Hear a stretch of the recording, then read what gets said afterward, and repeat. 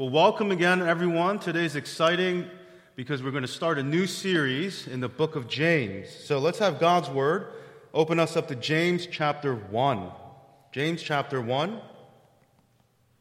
We'll read verse 1 as well as 5 through 8, and then we'll do a quick jump to James chapter 3, 13 to 18. But begin with me at James chapter 1, and please rise for the reading of God's Word.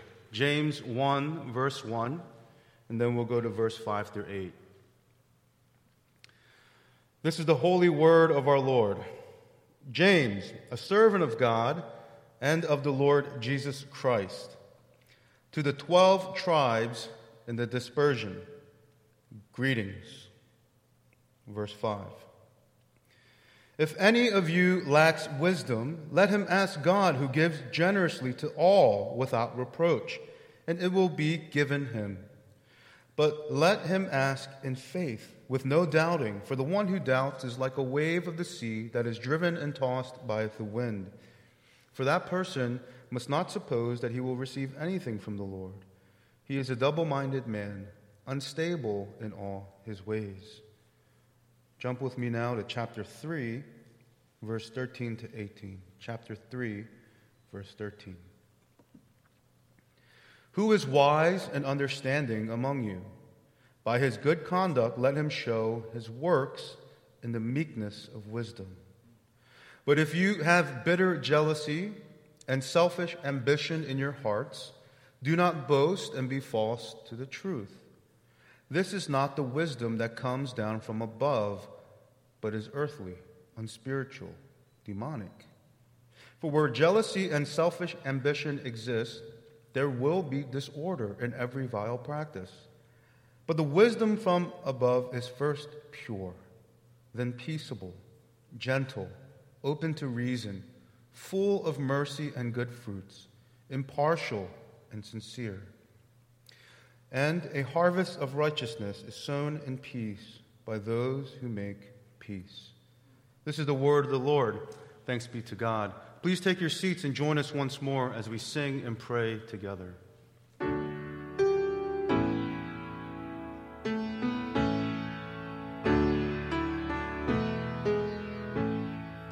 Speak, O Lord, and renew our minds. Help us grasp the heights of your plans for us. Truths unchanged from the dawn of time that will echo down through eternity. And by grace we'll stand on your promises, and by faith we'll walk as you walk with us. Speak, O Lord, till your church is built and the earth is filled with your glory. Well, good morning, church.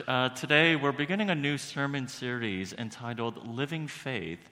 And in this series, we're going to explore what it means for the Christian to authentically live out his or her faith in real tangible and practical ways.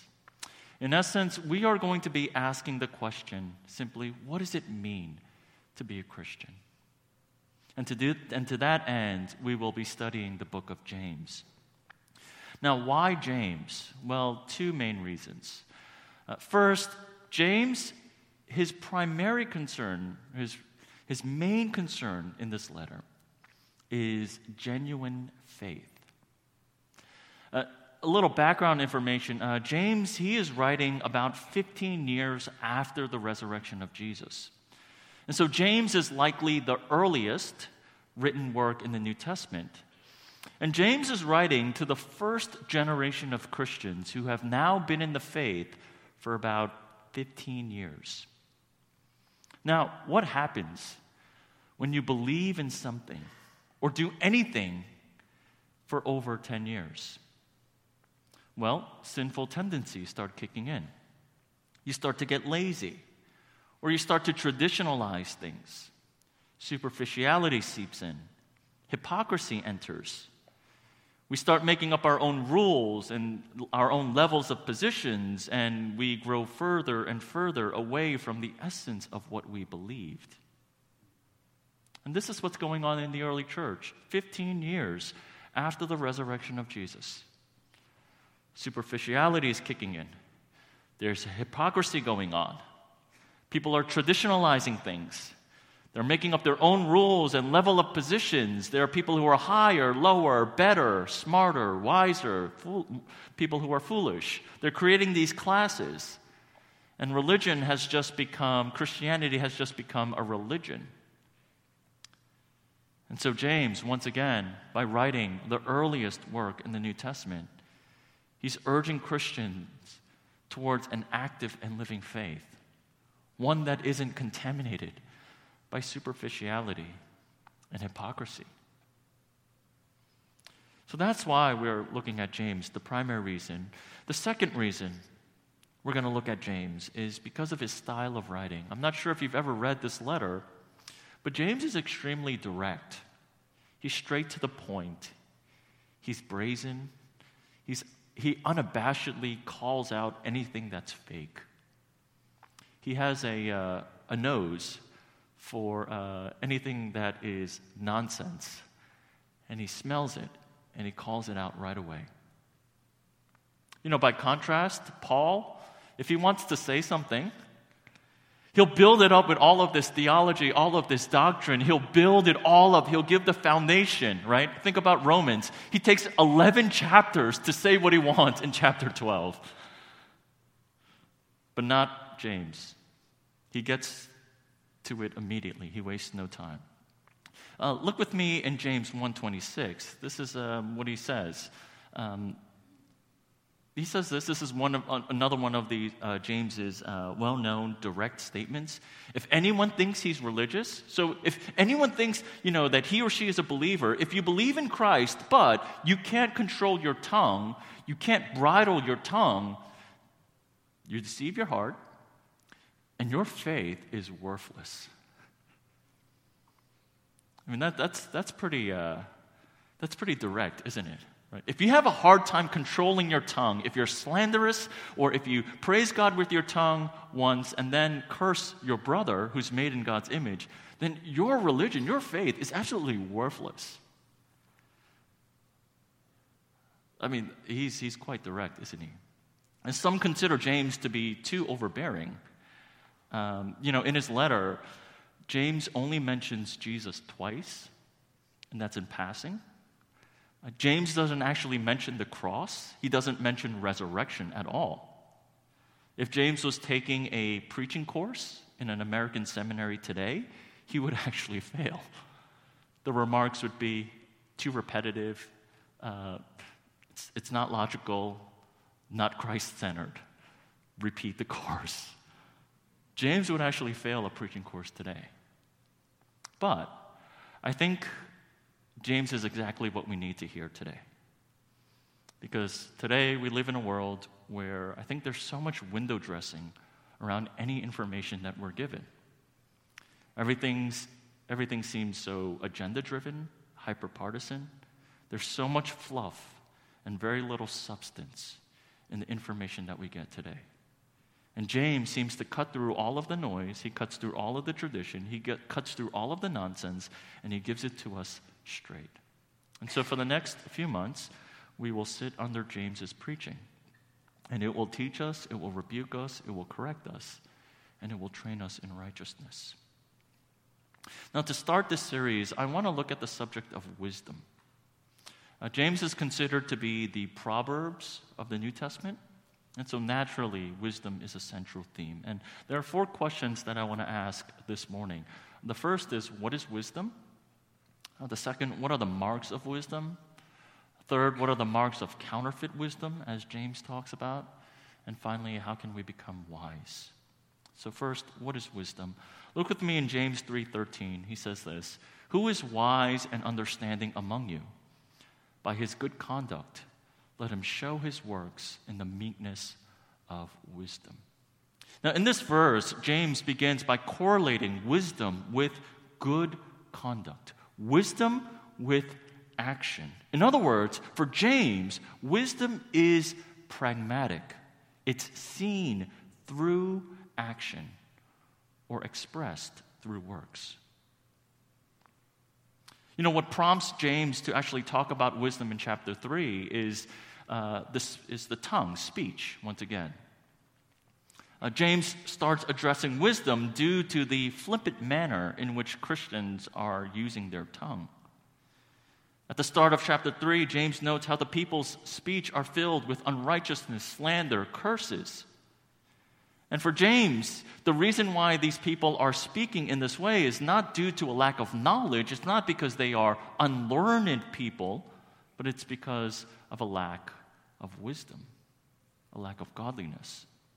And so James begins to touch upon this topic of wisdom as a practical measure by which Christians can live out his or her faith, especially as it relates to our words. You see, for James, wisdom is something that is deeply practical. It affects how we use our tongue. We find this idea of pragmatic wisdom not just in James, but throughout the entire Bible. Wisdom is described as practical righteousness in everyday living.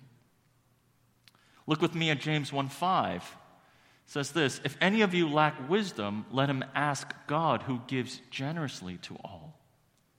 If you read the preceding verses, the manner or the context in which James is calling the church to ask for wisdom is the context of suffering. And so James is saying, when met with the difficulties of life, James is saying what we need is wisdom. Wisdom not so that we can theorize about suffering or talk about it or write an essay about suffering, but wisdom so that we can make the right choices and respond with faith in the midst of suffering. Have you ever seen someone respond with immense faith in the midst of suffering? I had a friend a few years ago who had lost her 2-year-old daughter in a tragic accident. And while she mourned for her daughter for an extended time, she emerged out of it and responded with otherworldly faith. At first, I thought her response was coming from strength, from courage. But as I spent more time with her and observed her more and more, especially in social settings, I saw that she was genuinely cheerful interacting with others. That even when others asked insensitive questions or made insensitive comments, she responded with a smile on her face, not holding grudges or responding snarkily. I seen her on one occasion hold another person's baby girl. And I looked intensely at her face, and there was no sign of regret or sorrow, but just genuine joy for that child and for that parent. Yet I observed her in moments of prayer, and in moments of deep prayer, she would still weep sorrowfully. You know, when I saw this friend and how she responded in the midst of severe trials and temptations, when I saw how she interacted with people, how she communicated with people, when I saw how she prayed, I realized it was more than strength that she had. It was more than courage. What she had was wisdom. When people made insensitive comments, the way in which she responded, winsomely, lovingly. When people made comments, the way in which she wasn't offended by it, but understood and cared and tried to respond in a manner that would deflect the mistake or the offense of that person. There was wisdom. She knew how to live every day before the face of God, even in the midst of indescribable suffering. See, this is an important distinction when we talk about wisdom, because when we talk about wisdom, we're not talking about intelligence. Friends, being wise and being smart are not the same thing. How many times have you met someone who was really smart? Really smart, probably went to some school in Boston, like Goodwill Hunting smart, like wicked smart, wicked smart, right? Someone who's really bright, but lacking wisdom. And think about someone whom you consider to be wise. Why do you think that person is wise? It's not because of that person's education, but that person is wise because of the manner in which they live and the difficulties that they faced that forged in them this wisdom. You know, when you ask people, who is someone in your life that's wise, their response is usually what? Someone who's older, probably from a previous generation, with little to no formal education, especially in the STEM fields. Someone like their grandparents. Someone with a lot of life experience. And if you think about the wise people in your life, there are certain similarities. Number one, they all face deprivation, want. They face some sort of difficulty in life. Number two, they try to live a simple life. Number three, their conduct matches their theology. They live out what they believe. And number four, they're generally content. They're content people. If you think about the wise people that are in your life, there are these people who live out what they believe and try to do it in such simple manners.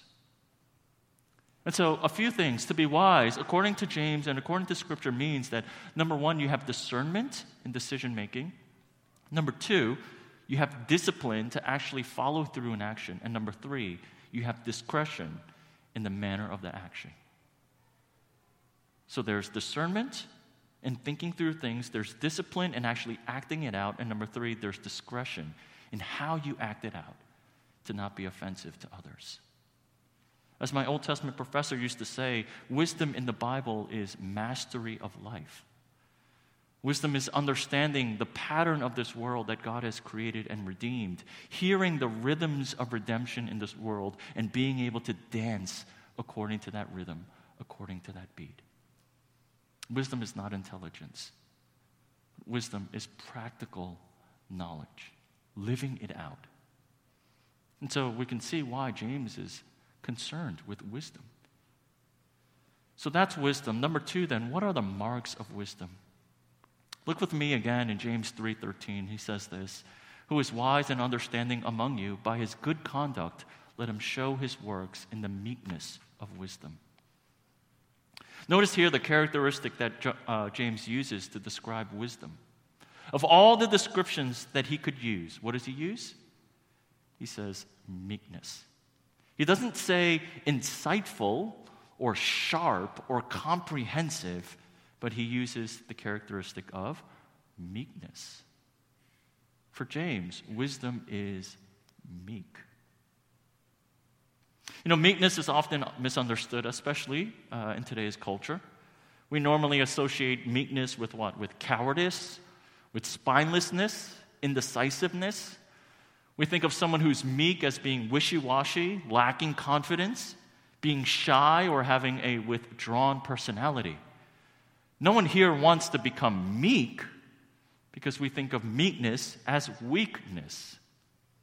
But that's not how the Bible views meekness. Meekness is the combination of patience, gentleness, a welcoming spirit, and a submissive spirit to God's will.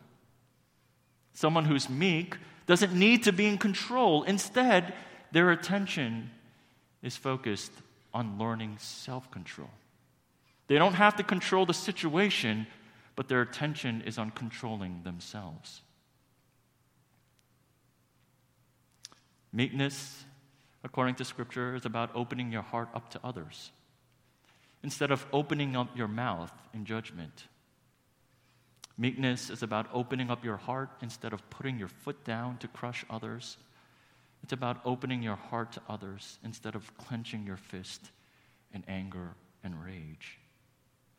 Meekness looks weak, but the meek are actually indestructible. You can't faze them. You can't shake them. Their strength is not outward, it's inward and it's upward. Jesus reminds us in Matthew 5:5, "Blessed are the meek, for they shall inherit the world." You know, there are two people in the Bible that are described as meek. The first is Moses. Numbers 12:3 says that Moses was the most meek person in the entire world.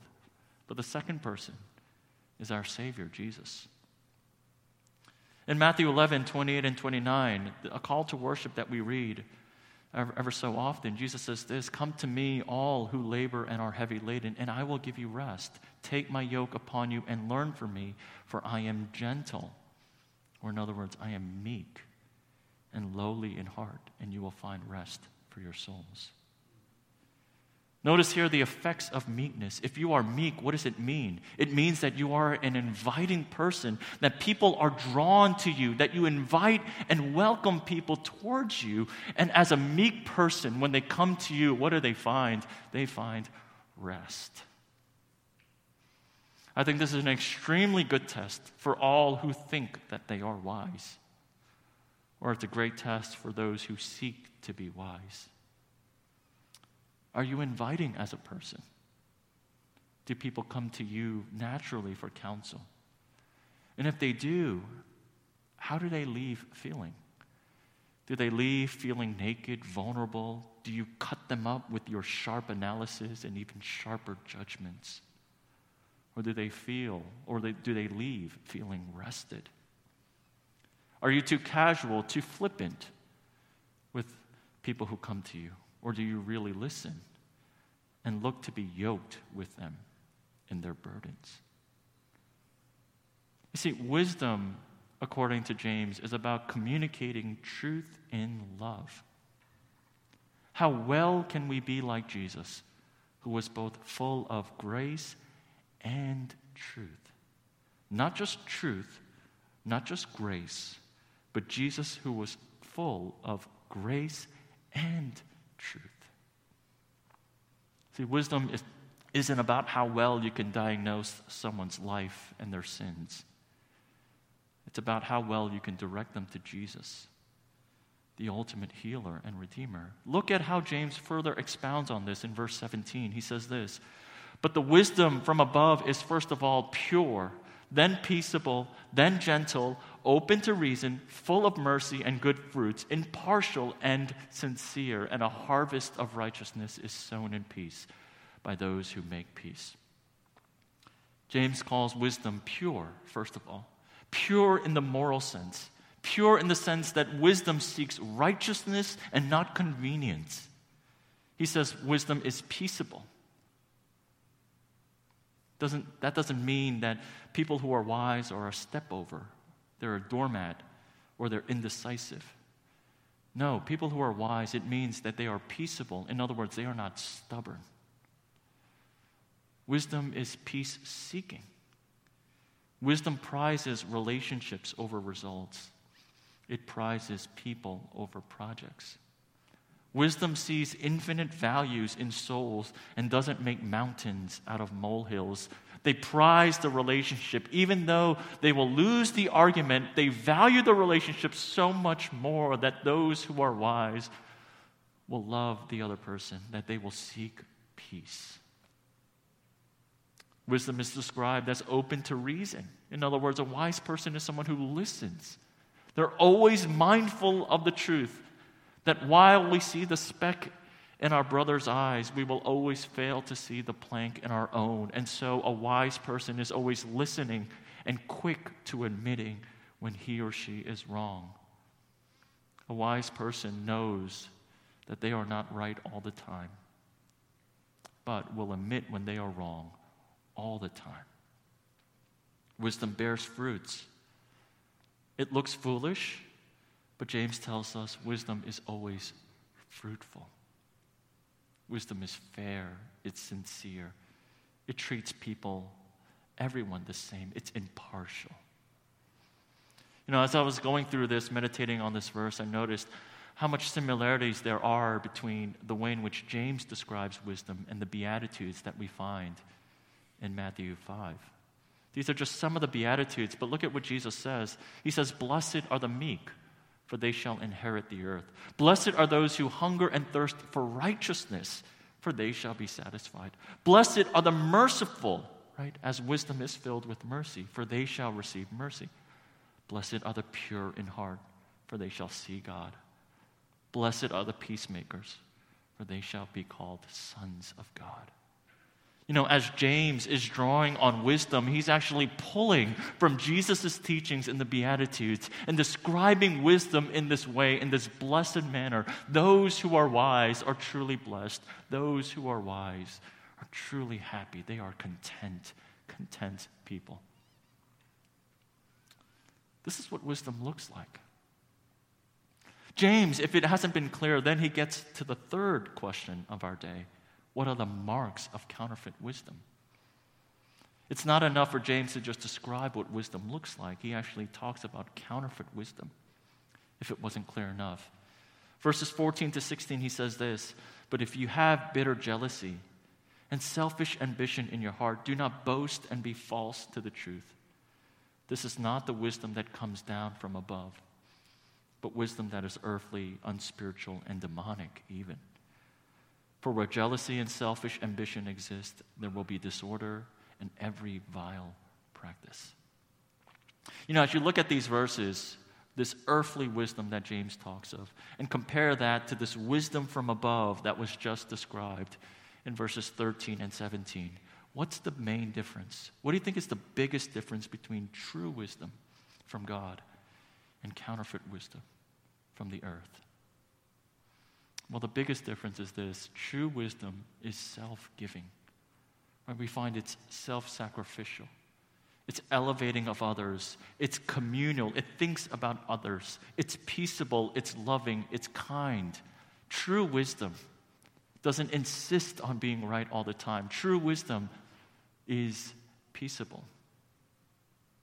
It's reasonable. While this earthly wisdom we find in verses 14 to 17 is what? Is self-gratifying, self-consuming.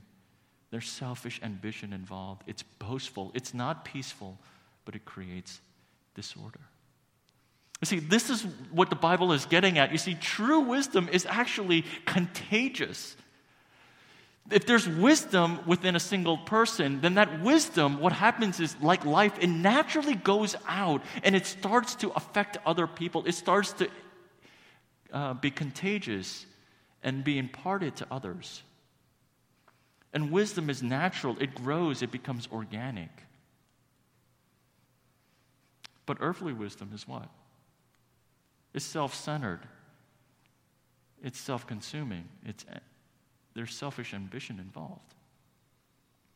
And so, for James, there's this paradox involved with wisdom, that the wisest person on this earth that doesn't impart wisdom, the wisest person on this earth who doesn't actually share in wisdom or give wisdom or interact with others in wisdom, is actually not wise.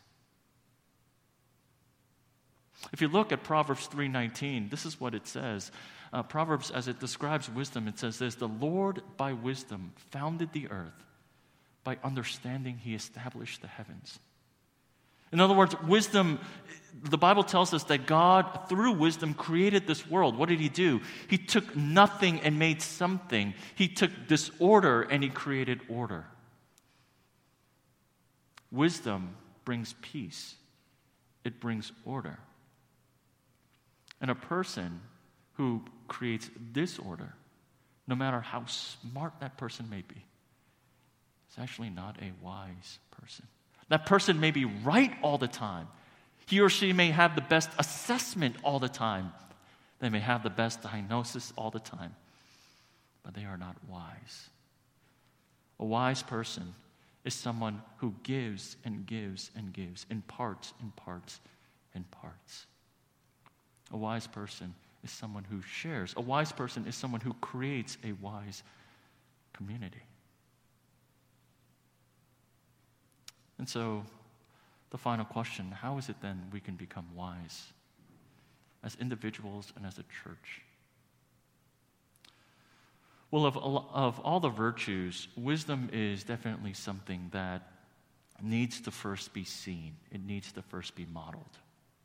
Right? We need to see wisdom somewhere else. And that wisdom for us is modeled in Christ. As Colossians 2 tells us, Christ, in him is found all the hidden wisdom of God. That Christ was for us wisdom. You see, when we hear the biblical definition of wisdom as someone, or hear the biblical wisdom of someone who's wise as someone who's self-giving, someone who shares, someone who's sacrificial, someone who's willing to lay down his or her life, we have to wonder, is it really worth being wise? Should we seek to become wise? And Christ shows us the way. He shows us the way, a man who was filled with grace and truth. A man who did not compromise on truth, but one who gave his life so that all who believe in him might receive that truth. In Christ, we find this paradox of wisdom, of a God who loved the world and gave everything on behalf of it so that we could live. See, in Christ we find wisdom modeled. In Christ we find wisdom attained. In Christ we find wisdom achievable. You see, for us, it might just become we might just be suspicious. Why should we even be wise? Why should I live in this way? Why should I live in a way where I am meek and people will take advantage of me? Well, Scripture tells us, if you see Christ, if you meet Christ, if you know Christ, then this wisdom is not just attainable, but it's actually desirable. Some practical ways, then, as to how we can become wise as we see it modeled in Christ. As we see Jesus, who is peaceable, loving, pure, kind. Jesus, who gave his life for others, who created a community of wisdom. What do we find? Well, James 1:5 says this: if any of you lack wisdom, let him ask God, who gives generously to all without reproach, and it will be given to him. You see, for James, wisdom is something that's from above. Wisdom is not something that we can gain for ourselves, that we can work our way to, but wisdom is something from above, and it is given. It is a gift. That's why the wise will always be humble, because he or she knows that it's not from themselves. Wisdom is not something that we can work our way to, but it's something that the Lord graciously gives. And so James tells us, the way in which we become wise is you ask God who gives it to you. I don't know if you ever thought about recording your prayers. I figured if you start recording your prayers, you might become more aware and conscientious of it, and you might, start praying differently. But if you ever record your prayers and think back, how many times have you actually asked God for wisdom? We ask God for strength, we ask God for courage, we ask God for all sorts of things. But when was the last time you actually asked God, God, give me wisdom? Give me wisdom in the midst of my trials. Give me wisdom in the midst of my relationships. Give me wisdom for the people and the places you have called me to be in. See, James tells us wisdom is from above and it is given and is something we must ask for. But then James, again, in a very direct way says this, but let him ask in faith, with no doubting. He says this, for the one who doubts is like a wave of the sea that is driven and tossed by the wind. For that person must not suppose that he will receive anything from the Lord. He's a double-minded man, unstable in all of his ways. James says this, if you lack wisdom, ask God for it. But when you pray for wisdom, do not doubt that God is going to give it to you. Because if you do, you are a double-minded man. In other words, literally, he says you are a double-souled man. You have two souls where you ask God for one thing, but you doubt that he will actually give it to you. I mean, what confidence James gives us to ask God for wisdom. In the situation in life that you are facing right now, whether it's in your studies, whether it's with your family, your relationships, all the things that are going on, would you ask God for wisdom? Would you admit that it's not something that you can do on your own, that it's not something that you can work up or garnish on your own, that you can create organically on your own, but it's something that you need? Would you be humble before him and ask to receive wisdom, that he would give it to you as a gift? And would you receive that gift and impart that unto others? One other way in which we can become wise as a community, Scripture tells us, in Timothy 3, Paul says, that the Holy Scriptures make us wise for salvation. So very simply, according to the Bible, we become wise by first prayer, secondly through the studying of His Word. As we navel-gaze into His Word more and more, as we commit it to memory, as we commit it to study more and more, Scripture tells us we become wise. So church, would you at this hour, would you at this time, humbly come before Him, acknowledging that we are foolish as a people, as individuals? And would you ask Him for wisdom? A wisdom that is pure, a wisdom that is peaceable, a wisdom that is not driven by selfish ambition, a wisdom that is not driven by gain, but a wisdom that is sacrificial, a wisdom that imitates Christ, a wisdom that is Christ-like. Would you join me in prayer at this time?